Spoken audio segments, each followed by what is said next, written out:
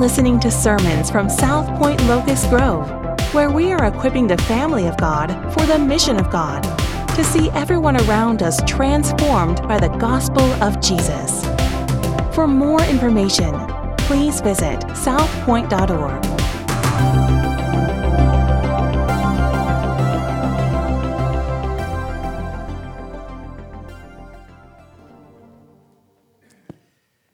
Well, I hope you've had a good week. It's been a good week here at South Point. The Lord has blessed. Our people have been involved in so many good things. Yesterday, a group of men came and did a lot of work up here at the building, and men and ladies. And thank y'all so much for that investment, for that time, and your love for the Lord, and just expressing that. We've had people meeting with people, serving people, loving people throughout this week, and I'm just so thankful for y'all. I'm thankful to be here. If you're new to South Point, usually the lights are a little brighter, and we're working diligently on that. Everything's good. We're going to make it through. If you'll open your ears and open your heart to God's Word, the Spirit can even work when our technology fails us. Amen? And so we're confident in that this morning. You probably, with the lights a little lower, are at an advantage. I probably don't look quite as old as I normally do with the lights shining and showing all the wrinkles and lines and all the paste that I put in my hair to get it to stay down as I let it grow out. So anyway, turning your Bibles to Luke chapter 10 this morning, and we're going to be looking at a familiar story and maybe looking at it in a different way. But before we get into the text of Luke 10, I want to take just a minute to look at two contexts. I want to look at the greater context of Scripture. And I want you to think of Scripture not as a textbook, but I want you to think of Scripture as a story. And I don't mean that in a demeaning way. I mean that in an exalting way. God, in His sovereignty, began by saying, in the beginning, God, and then the 66 books that we have in Scripture is the story of God, is who God is, and what He has done, and what He will do, and who we are in light of who God is. And so I want you to think about Scripture as story. It's a story about a powerful God. It's a story about a purposeful God. It's a story about a relating God. It's an unfolding story of God inviting us from darkness to light, from death to life. It's a story of a holy God redeeming a sinful man to make his worst enemies his best friends. It's a story of a relating God. God with us. It's the story of God sending His Son, the God-man. He's fully human. He is fully and completely everything that God intended for us to be before the fall. Look to Christ. Look to His humanity. He is perfect humanity, and we see the beauty of that in the text of Scripture, but He is absolutely and fully God. This is the story of God, and He invites us into that story. Scripture is us seeing the story of our lives absorbed into this unfolding story of Scripture as we read through the Bible. Secondly, I want you to consider the specific context of Luke within that greater story, within that greater narrative, within that greater biography. And Scripture, over and over again, is just this biography of one person after another, and how these people plug into God's greater story, God's greater plan. But we come to the Gospel of Luke, and we see Luke writing to Theophilus. You've heard me mention that many times. But we have to ask this question: what does Luke want Theophilus to see? Because what Luke wants Theophilus to see should have some bearing on what we look for when we come to the text of Scripture. I think Luke wants Theophilus to see the character and nature of Jesus Christ. He wants him to be able to identify Jesus Christ unmistakably. Luke wants Theophilus to see the beauty of Jesus Christ. And I want you to just stop for a minute and take a deep breath and think about the beauty of Jesus Christ. We miss that so often. We run to Him to say, help me out with this, fix this, right? Make my life better. But life is about relating to Him and His beauty and seeing and understanding and sensing and experiencing the beauty of Christ. But I also think that not only does Luke want Theophilus to see the beauty of Jesus Christ, I also think he wants Theophilus to see the beauty of Christ in his people, in community. How Christ is working through humanity and human relationships, the people that He has redeemed. And he also wants Theophilus to see this sense of invitation into the story of God. Come in to what God is doing. Join Him. That same invitation would be to you and me from the Gospel of Luke this morning. Before we look at the text, I want you to go back. We looked last week at chapter 10. I want to go back to verse 21 because I think chapter 10 and verse number 21 sets the context in an even more specific way relative to the text we're going to look at. You've got to see this, but you've also got to see yourself in this text. I don't want you to miss that because he identifies in verse number 21 two different groups of people. Look at Luke 10:21. He says, in that same hour he rejoiced in the Holy Spirit and said, I thank you, Father of heaven and earth, that you have hidden these things from the wise and understanding and revealed them to little children. Now what we're going to see as the text unfolds beginning in Luke chapter 10 and verse number 25 is the wise and understanding. We're going to see a law expert. We're going to see a guy who knows the Bible probably better than all of us combined in this room. But he is wise in understanding, and although he knows the Scriptures in great detail, he misses the point of the Scriptures. We're also going to go through the text and we're going to see this man that falls in among thieves, and he has all sorts of problems. We're going to see a priest. We're going to see a Levite walking by on the other side. We're going to see a Samaritan, somebody that's despised by the Jews, coming to help this man who was fallen. We're also going to go further into text and we're going to see Mary and Martha. We're going to get a picture of the wise and understanding, those that think they've got it all figured out about Jesus and His Word, and the infants like Mary who sit at the feet of Jesus. So this lays out the context for us. So if you will, over in chapter 10 and verse number 25, look at what he's saying. He says, and behold, he's trying to get our attention here. Behold, look at this. Luke uses the word behold 26 times in his writing. And he's wanting to draw attention. Stop what you're doing and look at this. And behold, a lawyer stood up. I think he's saying behold because coming out of verse number 21, he's saying, okay, behold, look, here's the wise and understanding. Here's the guy that's got it figured out. Okay? And behold, a lawyer stood up to put him to the test, saying, Teacher, what shall I do to inherit eternal life? He said to him, what is written in the law? How do you read it? How do you interpret it? And he answered, you shall love the Lord your God with all your heart and with all your soul and with all your strength and with all your mind, and your neighbor as yourself. And he said to him, you have answered correctly. Do this and you will live. That essentially is the fulfillment of the law.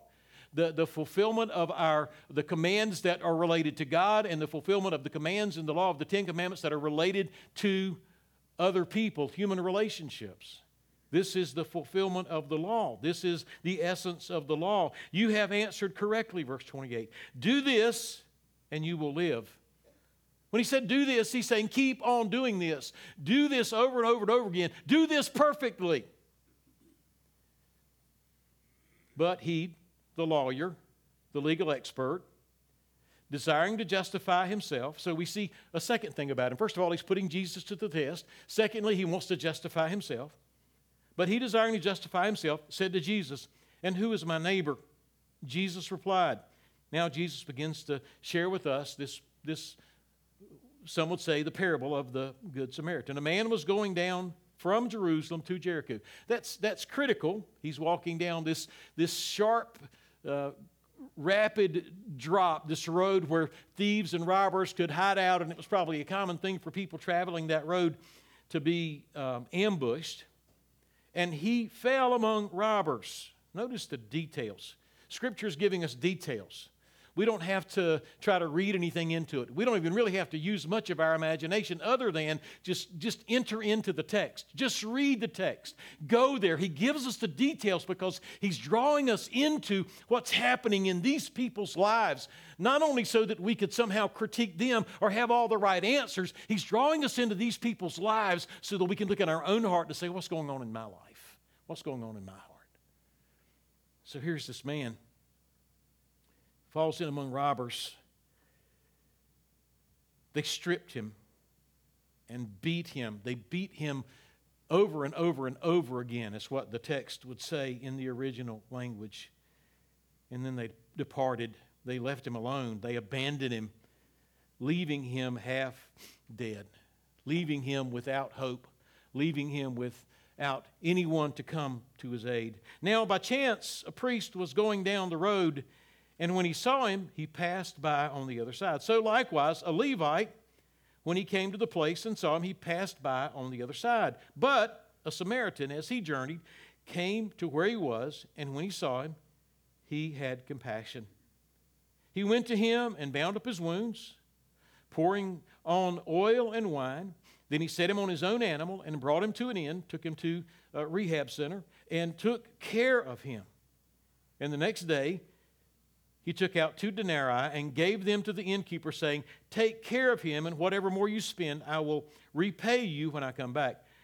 Jesus asked this question to this lawyer. He says, which of these 3 do you think proved to be a neighbor to the man who fell among the robbers? And he said, the one who showed him mercy. And Jesus said to him, you go and do likewise. I think this is included in the same story because we go back to verse number 21 to try to understand the immediate context. We're looking at the wise and understanding in verse number 21, but now we're looking at the infants. We're looking at the little children. We're looking at those who are humble. We're looking at those who don't have it all figured out. We're looking at those who are hungry. We're looking at those who are in awe. We see that in Mary. Now, as they went on their way, Jesus entered a village, and a woman named Martha welcomed him into her house. And she had a sister called Mary who sat at the Lord's feet and listened to His teaching. One guy wants to debate. One guy wants to challenge Him. One guy wants to match wits with Him. One guy wants to put Him to the test, right? And then Mary, a woman, by the way, and it was not forbidden in the Torah to teach a woman, but it was looked down on. Women were not viewed as created in the image of God. They were viewed disparagingly. Why waste your breath teaching a woman? But Jesus comes on the scene and turns all of that on its head. And here's a woman sitting in the position of a pupil at His feet, listening to His teaching. But Martha was distracted with much serving, and she went up to Him and said, Lord, do you not care that my sister's left me to serve alone? Tell her then to help me. But the Lord answered her, Martha, Martha. That's a way of affectionately addressing somebody. Jesus and His love. Martha's out of line? Certainly. Martha is probably struggling with some contempt? Certainly. Martha thinks Mary is just wasting her time sitting at the feet of Jesus, worshiping Him. Martha thinks napkins need to be folded, and maybe there's some crumbs under the table where the kids dropped them at breakfast, or maybe one of the curtains is not just creased just right, or some leaves have gotten into the mulch in the front yard, and so Martha's just worried. Everything's just got to be right. And Mary, seated at the feet of Jesus, Martha, Martha, you are anxious and troubled about many things, but one thing is necessary. Mary has chosen the good portion, which will not be taken away from her. So we see the greater context, we see the specific context, and I just want to kind of break this thing down in 3 simple sections this morning. First of all, I want you to notice this conversation. This conversation that Jesus has with the lawyer. The text calls him a lawyer. He is a law expert. He is a Torah expert. He has spent his life being trained, being educated.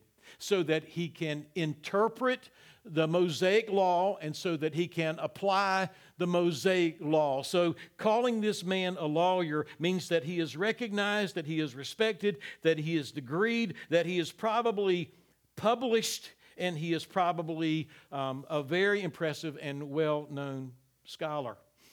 And he asks a great question that I believe he knew he had the answer to. You see, he wasn't seeking information from Jesus. There was not urgency in his heart regarding what it really means to have eternal life. He was simply curious about the depth of Jesus' understanding of the law. Quite frankly, he was more concerned with critiquing Jesus and debating Jesus and matching wits with Jesus than he was about eternal life. So here is this guy that understands the law. Here's this guy that understands Scripture. And what he wants to do is he wants to put this thing in an academic realm, in an intellectual realm, in a rational realm. Completely missed two things. He completely missed that the work of God is done more in the heart than it is in the mind. Although we have the mind of Christ and a work is done, our minds are renewed. A great work is done, but it's not just in our thinking, it's in the transformation of our heart. It's a new heart, and he completely missed that. But he also missed the fact that the very Scriptures that he was an expert in were intended to point him to Jesus Christ. John 5:39 says, you search the Scriptures, and this is disparaging.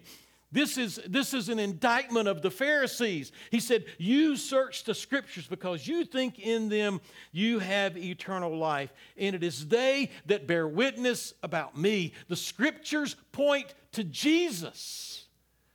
Don't miss that. Don't miss that. But they wanted to argue about, well, what is eternal life? And he gives this good scriptural answer from Deuteronomy 6:5 and Leviticus 19:18. Scripture points to Christ. It's about Jesus Christ. Jesus said in John 73, and this is eternal life. What is eternal life, Jesus? That they know you, the only true God, and Jesus Christ whom you have sent. The legal expert wasn't concerned about whether or not he had eternal life. In fact, I'm certain that he was confident that he did have eternal life. Why did he think he had eternal life? Because he was the expert of the law. How could anybody who knew the Bible as much as he did not have eternal life? But being the expert that he was, he didn't even recognize that the Scriptures that he knew so well were given to us to point directly to Jesus Christ. And he could not see that the one that Scripture pointed to was standing right in front of him. He knew the Scripture so well, and he missed Jesus in all of his knowledge. The text minces no words in fully expressing this man's heart, and Luke wants us to see his heart. And I want to just take a minute to consider a few things about this man's heart that we've seen in the text that would tell us that his question was out of a heart from impure motives. First of all, he put Jesus to the test. He put Jesus on the hot seat. He wanted to debate Jesus, but he ultimately wanted to humiliate Jesus. He wanted to use his theology to exalt his intellectual, rational, denominational superiority. He didn't view Scripture as words of God or life or light. He viewed Scripture and theology as weapons. They were weapons that he would use to critique other people, to judge other people, to analyze other people, to diagnose other people.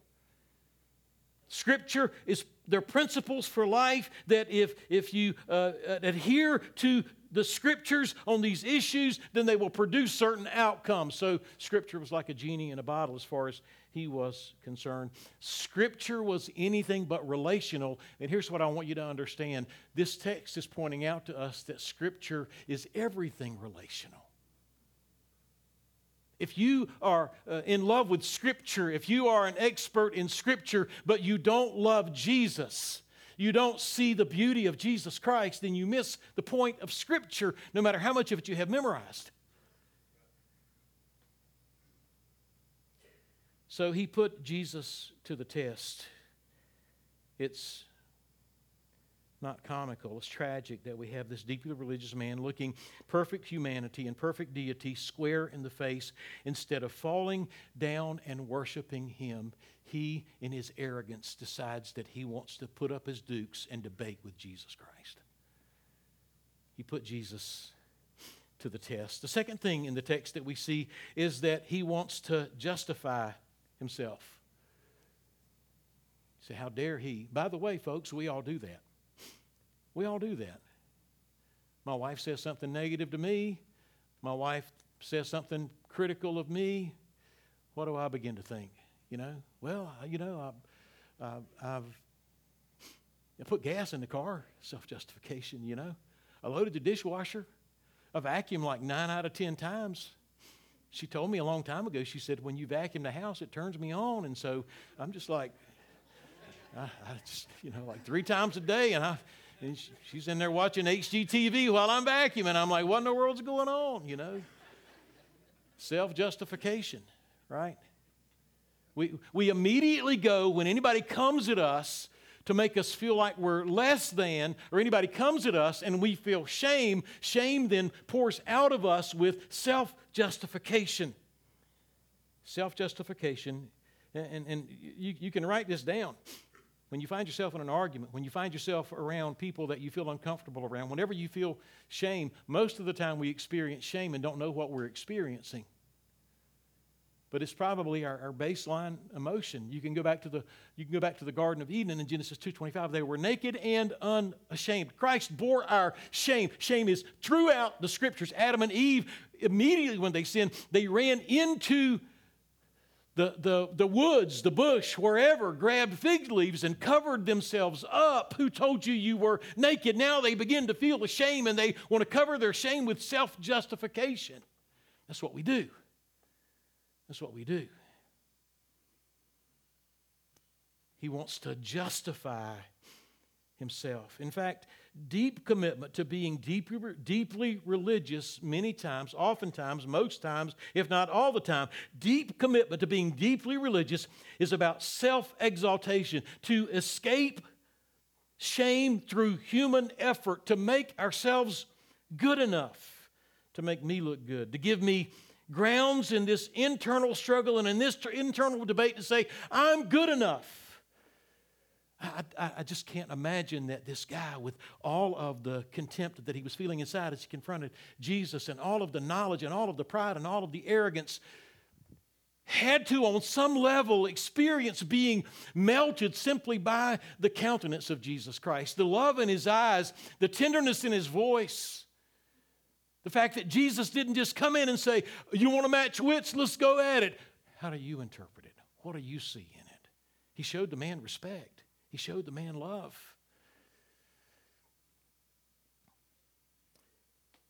But this law expert wants to justify himself. I'm good enough. None of us is good enough. This body, this gathering should be filled with people who do not walk in with a bunch of checked boxes for the sake of self-justification. We should walk in as a group of people who know that we're broken. We walk in limping. We walk in bleeding. We walk in hurting. Many times people walk into church and their lives are wrecked and they're filled with pain. And they look around at a bunch of perfect people. And they say they could never imagine what I'm going through, because we come in seeking to justify ourselves. And so he wants to justify himself. Thirdly, he equates eternal life with human effort. You do all the right stuff and you're gonna get God to give you what you want. You do the right stuff, do more of the right stuff, act a certain way, and God is obligated to save you. Notice that he didn't say, how can I have eternal life? Notice that he didn't say, what is eternal life? He said, what shall I do? I can do it. I can be good enough. I am wise and understanding. back to verse 21. But then back to verse 22, he essentially says in verse 22 of Luke chapter 10 that the only way that you can be saved is through faith in Jesus Christ and in Jesus Christ alone. What must I do? Well, you have to believe in Christ. You have to believe that Jesus came and lived the perfect life and fulfilled all righteousness. Let me just apply what Jesus did in this text. Jesus came and loved the Father with all of his heart, mind, soul, and strength, and he did it perfectly. Jesus came and loved humanity. Jesus came and loved his neighbor, and he did it perfectly. I cannot love the Father perfectly. What must I do to have eternal life? Well, you've got to love the Lord your God with all your heart. All. You can't do it. I can't do it. Love your neighbor as yourself. You can't do it. You can't do Deuteronomy 6:5. You can't do Leviticus 19:8. You can't do it. Jesus did it. My faith is in the one who did it, not in what I do. I can't do it. I can't be good enough. What is in this man's heart? We've got to ask that. Self-righteousness is in his heart. His knowledge of Scripture didn't drive him to a relationship. By the way, our knowledge of Scripture should drive us to a relationship with Jesus Christ. Our knowledge of Scripture should drive us in, just press us into the fellowship of the Trinity, where there's perfect love, where there's perfect fellowship, where there's perfect joy. We get into the Word of God, and it should drive us into this place, and it should drive us outward to those around us, and we should love them with the love of Christ that is shed abroad in our hearts and flows out of us as the fruit of the Spirit. This man's heart was filled with self-righteousness. His knowledge of Scripture didn't drive him to relationship. It drove him to an exalted view of himself and a legalistic, sterile, graceless relationshipless view of God. The revelation of God is about life. The revelation of God is about light. The revelation of God is about a new heart, not a new and improved self-righteous you. So he was self-righteous, but he also had contempt in his heart. Contempt is when you put yourself above someone else. Contempt is when you feel like somebody's trying to put you down and something wells up inside of you. We all know what contempt is. Look it up. You can see a good definition of it if you Google it. We don't know that we struggle with shame. We don't know that we struggle with self-righteousness. We don't know that we struggle with contempt because there's such natural reactions in our fallen heart and life, and we don't take the time to let Scripture and a relationship with Jesus Christ drag those things, dig those things out of us so that we can deal with them. This man didn't want to be wrong. He didn't want to be wrong. I just want to let you know I don't want to be wrong. You don't want to be wrong. I don't want to feel shame. We'll do anything that we can to prevent feeling shame, and contempt is a shield that we put up to stop from feeling shame. And so there was this contempt because as he looked at Jesus, he knew that he was talking to someone different. He also sensed that Jesus knew exactly what he was talking about. There was this calm, loving confidence about Jesus Christ, and it caused contempt to well up in his heart. And that contempt can be seen in his conversation. It can be seen in his confrontation. It can be seen in his argument. It can be seen in his desire to self-justify. I would ask you as we look at the text, what's in your heart this morning? The text begs us to say, what is in your heart? What is it that makes you think that you have eternal life? The fourth thing we see about this man is that he seems confident that he loves God supremely and unwaveringly. He doesn't flinch. When Jesus said in the text, or when he answered Jesus in the text, how do you read it? And he answered, "You shall love the Lord your God with all your heart, with all your soul, with all your strength, and with all your mind, and your neighbor as yourself." He didn't flinch at the loving God part. He felt like he had that. He was pretty confident that he had eternal life because he was pretty confident that he loved God the way Scripture said he is supposed to love God. And he said, "I've got that. After all, I'm a law expert. I've given my life to the study of the law."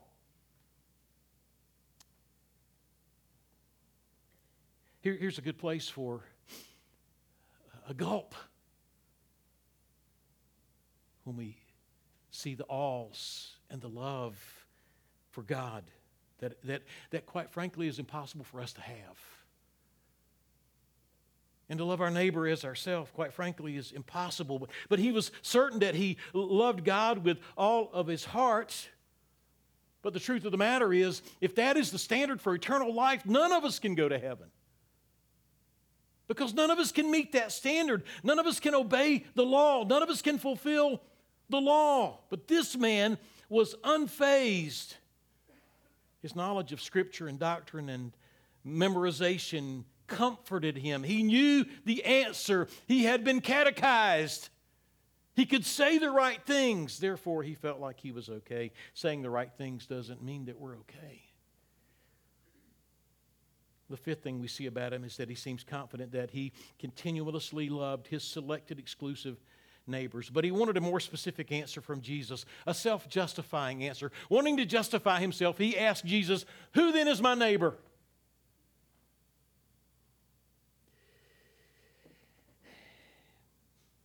And so Jesus goes into the story of the Good Samaritan. I look at that. I look at love the Lord your God with all. And I look at loving my neighbor as myself. And I grade myself with a big fat F. I failed at that. And I don't want to be mean or ugly, but you have too.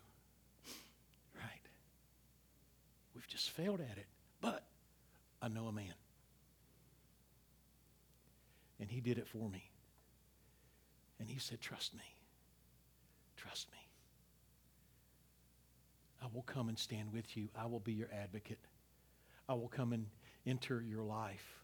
I will invite you into this beautiful fellowship. So we see this conversation. The second thing we see as he unfolds this story, this parable or this recounting of maybe something that was true, and an illustration. And he's continuing to contrast the wise and the understanding and the child in the text. But we see four people in this text, and I would like for you to just think about who they are, but I would also like for you to think about who you might be in the text. First of all, he saw a man, and this man was going down from Jerusalem to Jericho. Perhaps he had been to Jerusalem to worship like the priest and the Levite had, and maybe he was going back home to Jericho. And he fell among robbers. He fell into the hands of wicked, violent men. He fell into the hands of ruthless criminals who had no regard for life.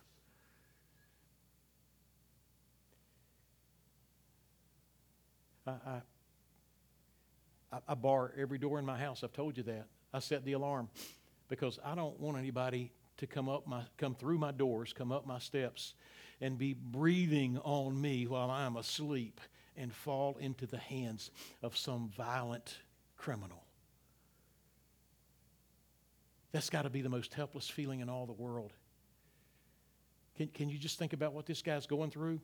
Maybe he's been to worship, and maybe he's looking forward to going home. Maybe he's got to get home at 5 o'clock. Maybe his wife's got supper on the table. Maybe while he was in Jerusalem, he bought some gifts for his children, and he's excited. He's just minding his own business, and he finds himself with these guys jumping out from behind the rocks, and they do all of these things to him. These ruthless, these wicked criminals who had no regard for life, and Scripture says they stripped him. He was naked, he was exposed, he was shamed. And they beat him over and over and over again, and he's bruised, and he's bleeding, and he's violated, and he's humiliated, and he's left alone without anybody to hear him cry for help. He was half dead.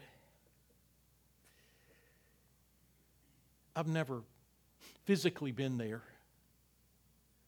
Maybe you have.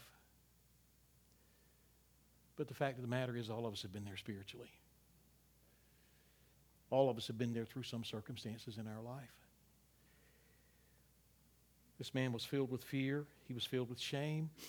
He felt foolish. He felt hopeless. He was alone. He was forgotten. His life was messed up. His life was messed up. Isaiah chapter 42 just kind of gives us a description of Israel in their rebellion against God. He said, "But this is a people plundered and looted. They are all of them trapped in holes and hidden in prisons. They have become plunder with none to rescue, spoil with none to say restored. Who among you will give ear to this, will attend and listen for the time to come?" Here this man is. We like sheep have gone astray. Jesus is looking out on the masses and he sees them as sheep without a shepherd, just being taken advantage of. I see a couple of things in this man, and I don't want you to miss them. I see me there. I see you there. I also see Jesus there, right? Did you know that John 1:14 says Jesus came unto his own and his own received him not? Do you know that the very creator of this world walked into the human race as a human being to show God to men, and mankind looked at him and would not receive the very one who created them and in whose lungs his breath breathes in and out? He was despised, he was forsaken, he was beaten, he was humiliated, he was shamed.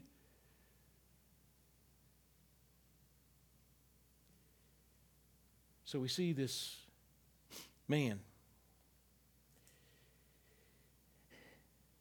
It's a picture in some ways of our Savior who is our high priest, right?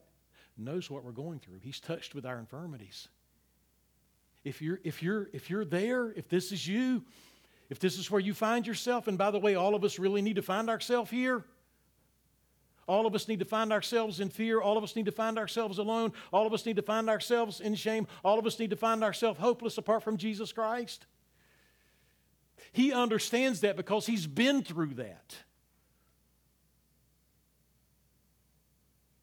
The second two people that we see the priest, we see the Levite. These are the religious superstars. Let me just be clear to say that this is not an indictment of Jewish people. This is an indictment of Judaism at this particular time in human history. At this particular time when this was going on, this is an indictment of Judaism, of the religion. It is not anti-Semitic in any way, but let us understand the priests and the Levites were the rock stars of Judaism. They were the very best of the best. If you wanted to find the very best morally, the very best spiritually, the very best people that you would want to try to be like, you say, I want to be like the priest, I want to be like the Levite, because these guys know the law and these guys are doing everything that the law says. They also were going down to Jericho, not up to Jerusalem. You say, why is that significant? Because if they're going up to Jerusalem and they're going to do their work in the temple, they have to experience some form of ritual cleansing to be able to do that work. But they've already been up there and done their work, and they've left their work in the temple and in the ritual cleansing, and now they're headed back, and they have time to go back to Jericho, have time to go by and help this man. Know that the law would say even if somebody's donkey was gone astray, that you should go and help them. You should help people in need. This is clear in Scripture, but they don't, because they were using their ritual cleansing inappropriately. You see, they believed if even their shadow touched somebody that was dead, that they would be unclean, but they had time to go back to Jericho and to experience ritual cleansing through a process and still be able to go back to Jerusalem and do their work. The issue was an issue of their hearts. They should have helped this suffering man. So we see these two. I don't want to land on them or beat them up too heavily.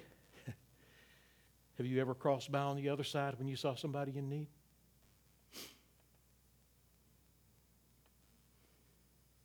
I have. You ever rolled up your window? Right? You ever just didn't look at somebody? You're sitting at the exit ramp and you're just staring straight ahead. If I don't look, he doesn't exist. If I don't look, I don't have to do anything. We're used to passing by on the other side all the time. And then finally, this Samaritan comes along. This is important. Who are you in this text? Who are you in this text? Here's the Samaritan. Here he comes. Who's the Samaritan? Well, the Samaritan was despised. This could have been a finger in the eye on the part of Jesus to the lawyer. Let me just stick a finger in your eye. I don't believe Jesus was doing that. I do believe Jesus was working to incite the priest and the Levites and the high priest to eventually get to the point that they want to say, we got to kill this man. But he brings up this Samaritan. But a Samaritan, verse 33, as he journeyed, came to where he was, and when he saw him, he had compassion. He went to him and bound up his wounds, pouring on oil and wine. And by the way, it's believed that this guy laying there bleeding and beat up and victimized and ransacked and alone was Jewish. And here's a Samaritan going to help a Jewish man. This was unheard of. Then he set him on his own animal. Again, we see the picture of a suffering Christ, but we also see the picture of a redeeming Christ.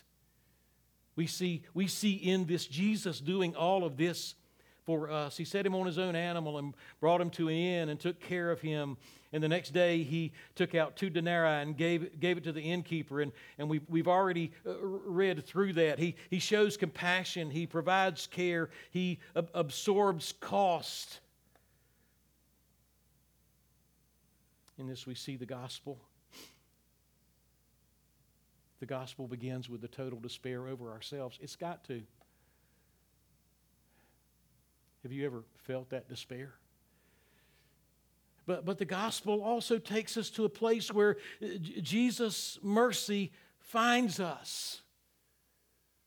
Our merciful Savior finds us.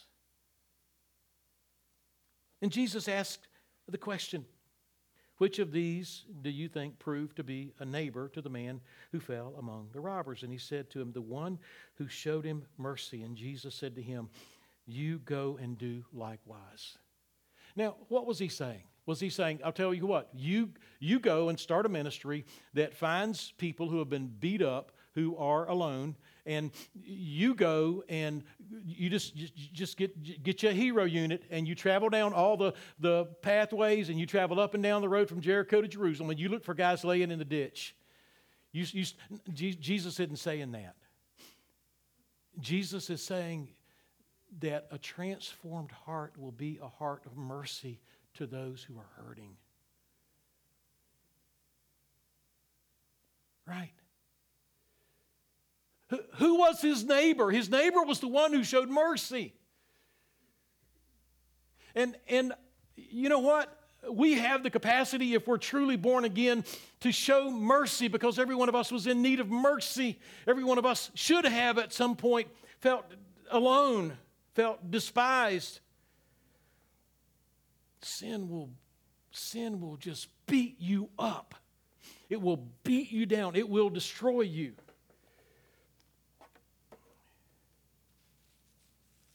Jesus comes to rescue us. I would just ask you this morning to look into your heart. Jesus moves from the conversation to the illustration, and this is the application. This is what he's saying. Here's the application. You go and show mercy. If you are going to be a neighbor, then your life must be this one big outpouring of mercy. So what kind of neighbor are you? Are you merciful? We must see our helplessness. Listen, here's what I believe, and this isn't in the text. I believe that Jesus is a great high priest who is touched with our infirmities because Jesus, first of all, He is perfect, and He is holy, and He is love, and He is compassionate. But He experienced being despised and rejected. And now we have a high priest who can relate to us. But we also must come to grips with the fact that generally the people who go out and give mercy are those who understand that they've experienced mercy. The Samaritan at some point probably experienced the same thing that this Jewish gentleman did, laying there in the ditch. How soon we forget where we were. How soon we find ourselves crusty and arrogant and looking down and judging. Well, if they had done the things that I did, or if they knew what I knew, they wouldn't be in the mess that they're in. We just do that because we forget where Jesus found us. And so there is the application. And the application continues on to the end of the text with the story of Mary and Martha, and we don't have the time to get into everything that's there in the text, other than the fact that we see this lawyer who had it all together.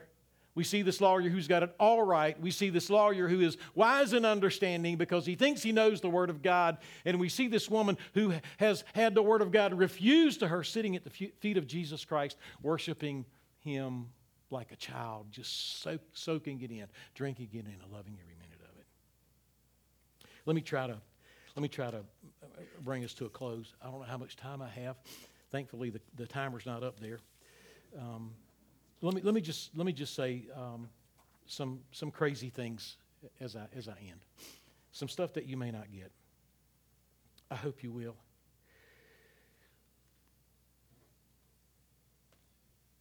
Religion will not save you, and knowing Scripture will not save you.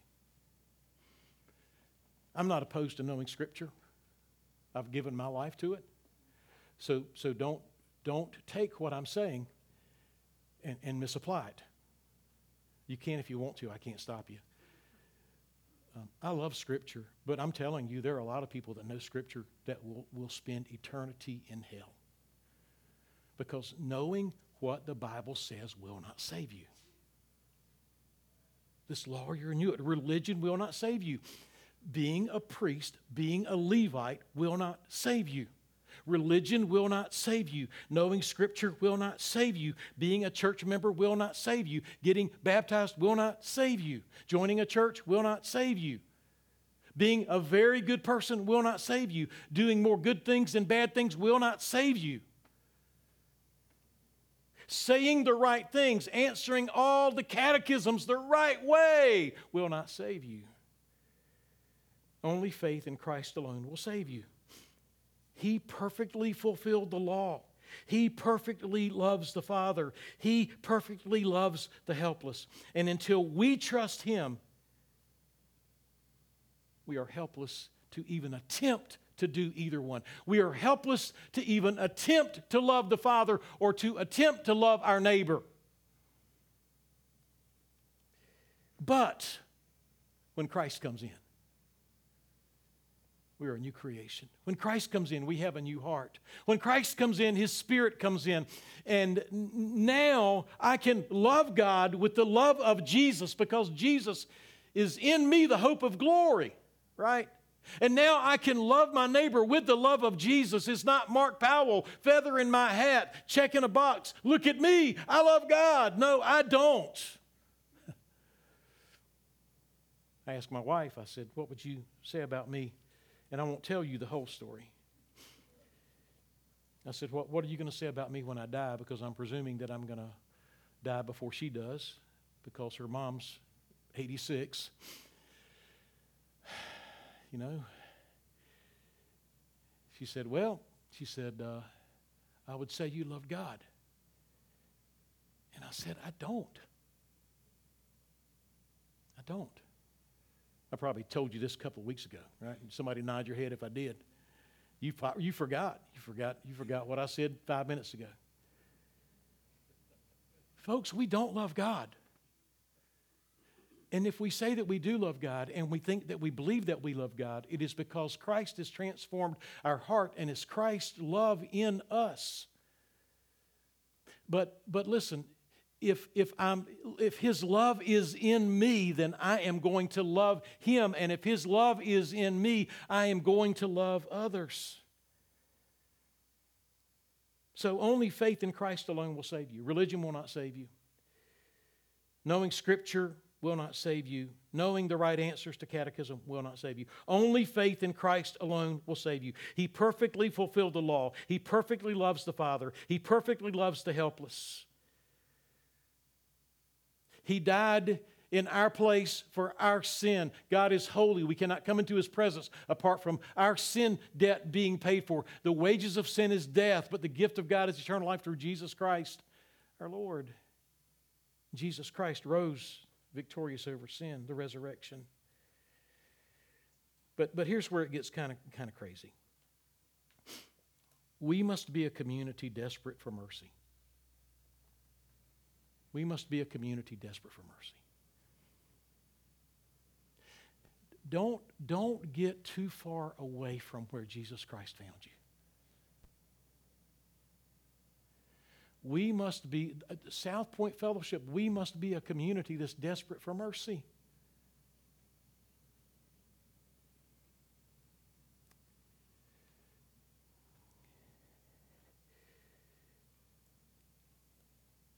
And if we're a community that's desperate for mercy, we will be a community that is lavishly dispensing mercy. Right? We need to be crying out to God, God, have mercy on us. I desperately need your mercy. We need to be a community that is desperate for mercy, but we also need to be a community that is lavishly dispensing mercy. But let me take that a step further, because we don't talk much about mercy. We don't see ourselves as the guy laying there on the road that's helpless, that needs mercy. But we also don't look around to even people in this body who may be having all kinds of internal struggles and need a dispensing of mercy, and we're not moving toward them. But here's the second thing I would say. Mercy can only be fully experienced in a confessional community. I'm going to go back to the beginning of the context. The context is in the context of story. And the story of God is where our lives are intertwined with the life of God. In fact, He becomes our life when Christ, who is your life, appears. He's the way, the truth, and the life. Where our lives are intertwined with the life of God. And because our lives are intertwined with the life of God, then our lives are intertwined with each other. And that's what community is. But the thing that intertwines us together, if intertwining is a word, is when we come together in confessional community and we share our story with one another. There is nothing like us sharing our story with one another that knits and binds our hearts together.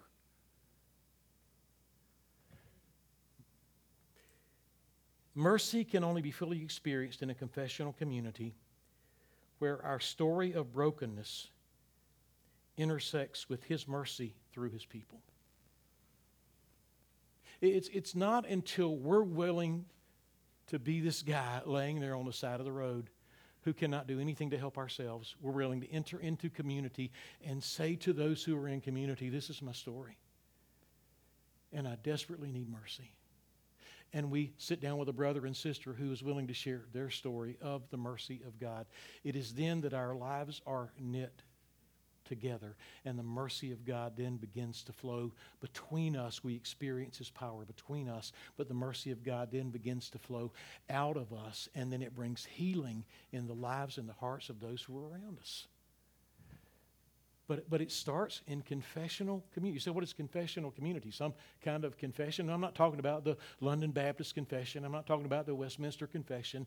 I'm not talking about that kind of confession. I'm talking about a community where we're willing to lay our lives bare with our brothers and sisters that we're in community with. If we don't do that, when folks walk through these doors, you know what they think? They think everybody in here's got it together. And hey, ladies and gentlemen, can I be honest with you? We gladly act like we've got it together. We gladly act like we've got it together. Let's form a line. Oh, some of you got nervous. Oh, we're going to have an invitation. Let's form a line of those who don't have it together. I'm number one. I'm number one. Would you get in line? Would you be someone who is a recipient of mercy so that your heart can break and bleed and reach out to those who desperately need mercy? That's what Jesus is saying and Jesus is modeling. We can come and we can learn every bit of this, and I hope we do. We can read every bit of it. We can memorize every bit of it. We can answer every question. We can know doctrine frontwards and backwards. We can know historical theology. We can know systematic theology. We can know biblical theology. You can know Greek. You can know Hebrew. But if what is in here doesn't point you to Christ, then you miss the point of it. And the point of it is this, that we were a desperate people in need of mercy, and Christ came to us and poured His mercy out on us so that His mercy could flow through us to those that we are in community and in this world with. And when that happens, then we experience healing and health and wholeness. But it only happens in confessional community. And it only happens when we know that we have had mercy poured out on us, and we can pour it out on others. I thought of this story this morning, and with this I'm closed. I would say this. Let me just add this little scripture caveat.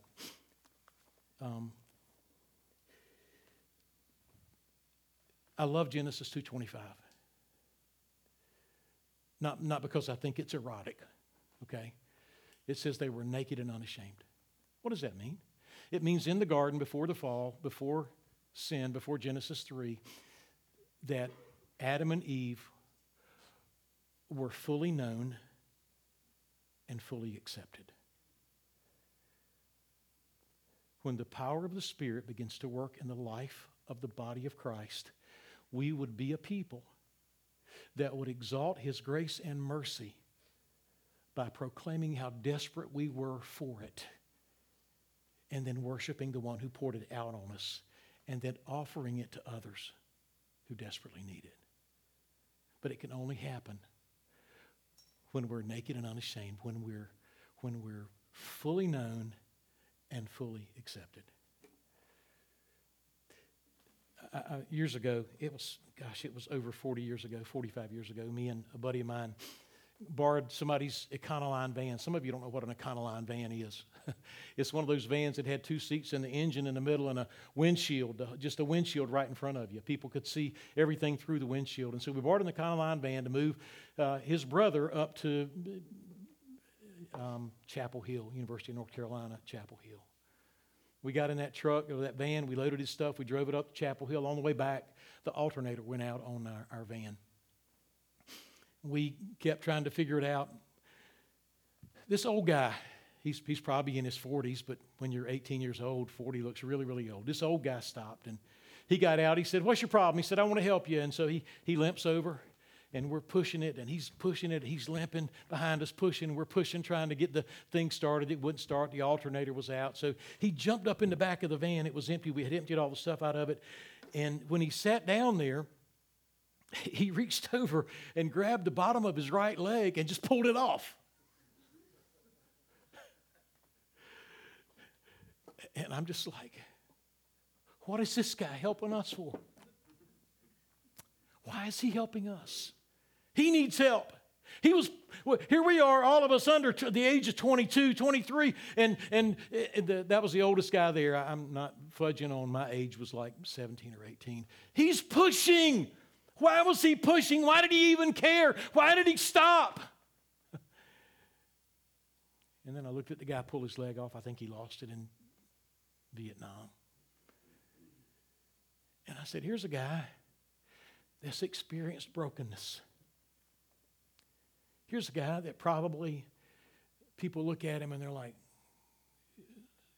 what's wrong with you? What's your problem? Here's a guy that probably at some point through injury, through some kind of blast, thought that he was going to die. Here's a guy that probably felt like nobody's going to come and help me. And he experienced mercy. And then he started looking around for people that he could dispense mercy to. And he saw these 3 kids out of nowhere, and he stopped and poured mercy out on us. Folks, if you're a believer and you've experienced the mercy of God, then you and I need to be in confessional community where we're telling our story, the story of God's grace and God's mercy and God's goodness and God's kindness. And I promise you, when we do that, it will knit our hearts together like nothing else. And mercy will flow through those connections, and mercy will flow out of those connections. And there will be something so powerful that it can only be attributed to the power of God at South Point Fellowship. Every week we take bread and juice and we remember the mercy of God. When you take that bread in your hand and you dip it in that juice, or you grab one of these containers back there on the back table, remember where you were when He found you. Remember how broken you were. Remember how hopeless you were. Remember how alone you were. And don't get too far from that. Stand with other brothers and sisters. Stand with them because we know each other's story, and we know of God's great mercy. And we know that there are others that need to become a part of the confessional community, so that mercy can be poured out.